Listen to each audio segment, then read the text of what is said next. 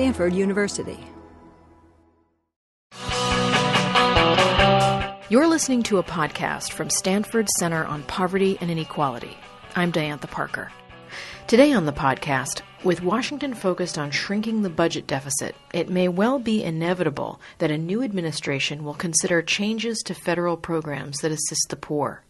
The question is, what will changes to these programs mean in the short and long term for low and middle income Americans? Indivar Dutta-Gupta is with the Center on Budget and Policy Priorities in Washington. It's a nonprofit, nonpartisan research institution that focuses on tax and budget policy. Dutta-Gupta says that many Americans still depend on these programs because the modest economic recovery some of the country's experiencing still hasn't reached them. Take, for example, the temporary unemployment insurance benefits that are scheduled to expire this year. These programs have worked together to lift over 3 million people out of poverty in 2010 and even in 2009, and we've never allowed a temporary unemployment insurance benefits program to expire with the unemployment rate above 7.2%. As of this podcast, unemployment is above 7.5%. He gives the Earned Income Tax Credit as another example.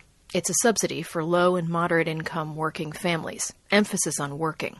Families only qualify for the credit if they have earnings from employment, and it has been proven to be very effective at encouraging and incentivizing work, especially among single mothers. But Dutta-Gupta also says we can't really achieve significant debt reduction by reducing waste and fraud in certain programs. One of the best known, and one of the most maligned, he says, is the food stamp program, now known as the Supplemental Nutrition Assistance Program, or SNAP.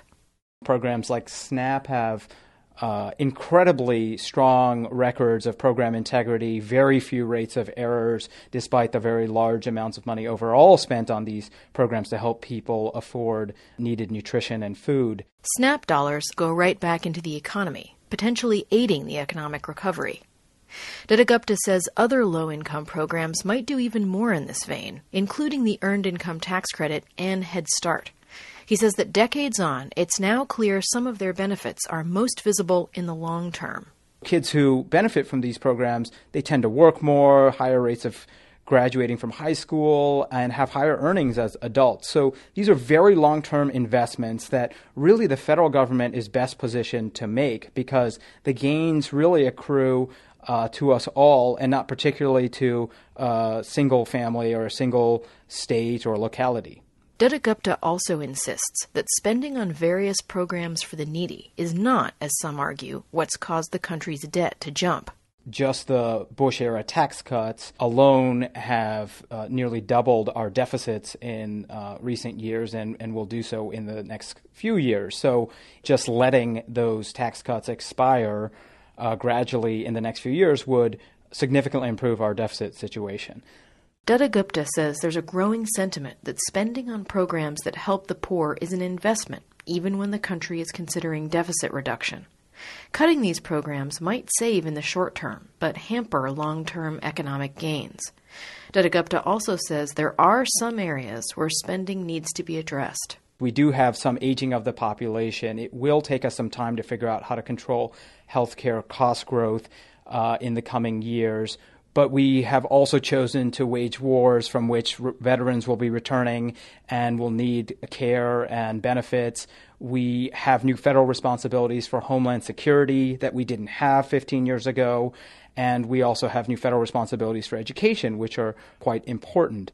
Dutta-Gupta suggests that addressing long-term deficits will require a balance of revenues and carefully constructed cuts that do not harm vulnerable Americans, or programs that seem to have long-term implications for both them and the deficit. As he says, this means protecting Medicare for the elderly and Medicaid for the very poor. We have already agreed to very significant budget cuts in the last few years, but we have largely spared the major federal health programs, and for good reason. One, they're largely effective and efficient, and two, while they are significant contributors to our long-term fiscal problem, we don't know yet the best ways to reduce spending on those programs without harming beneficiaries. Dutta-Gupta points out that Medicare and Medicaid pay lower reimbursement rates to providers than comparable insurance plans do. He fears that if private sector healthcare costs keep growing, they'll exacerbate the growing gap between healthcare for the wealthy and the rest of the country. He admits there are some people who believe the private sector would control healthcare costs better than the government would. But this is actually one of the best examples of where government, with its potentially large bargaining power, its lack of incentive to cut people from coverage, which private health coverage does have, and with its ability to have very low administrative and marketing costs overall, can provide an important service much more efficiently than can the private sector. With good systems in place to control runaway medical costs, Dutta-Gupta argues we could make real dents in the deficit without harming the poor. And, he says, large spending cuts have already been made that could set these wheels in motion. We've already agreed to cut nearly $1 trillion over 10 years in non-defense discretionary spending. This means we're already on schedule to fall to historic lows for this kind of spending, on things like Head Start, low-income rental assistance, and other programs. Dutta-Gupta says we need to appreciate that low-income programs, aside from healthcare, are not contributing to deficits. For example, in the 1990s, he says, some of the largest increases in the Earned Income Tax Credit and improvements in the SNAP program and creation of the Children's Health Insurance Program all came in deficit reduction bills. They proved we could reduce the deficit with bipartisan support and without increasing poverty and inequality. So Dutta-Gupta is hopeful we can do so again.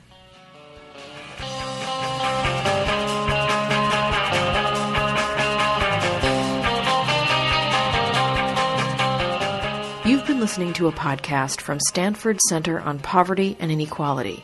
This episode was produced in partnership with the Institute for Research on Poverty at the University of Wisconsin-Madison.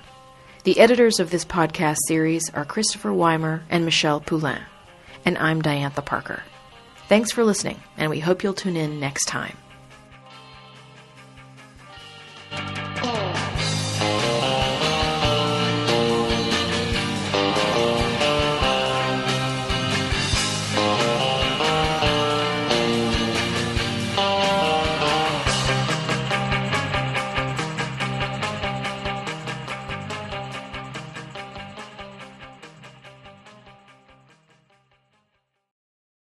For more, please visit us at stanford.edu.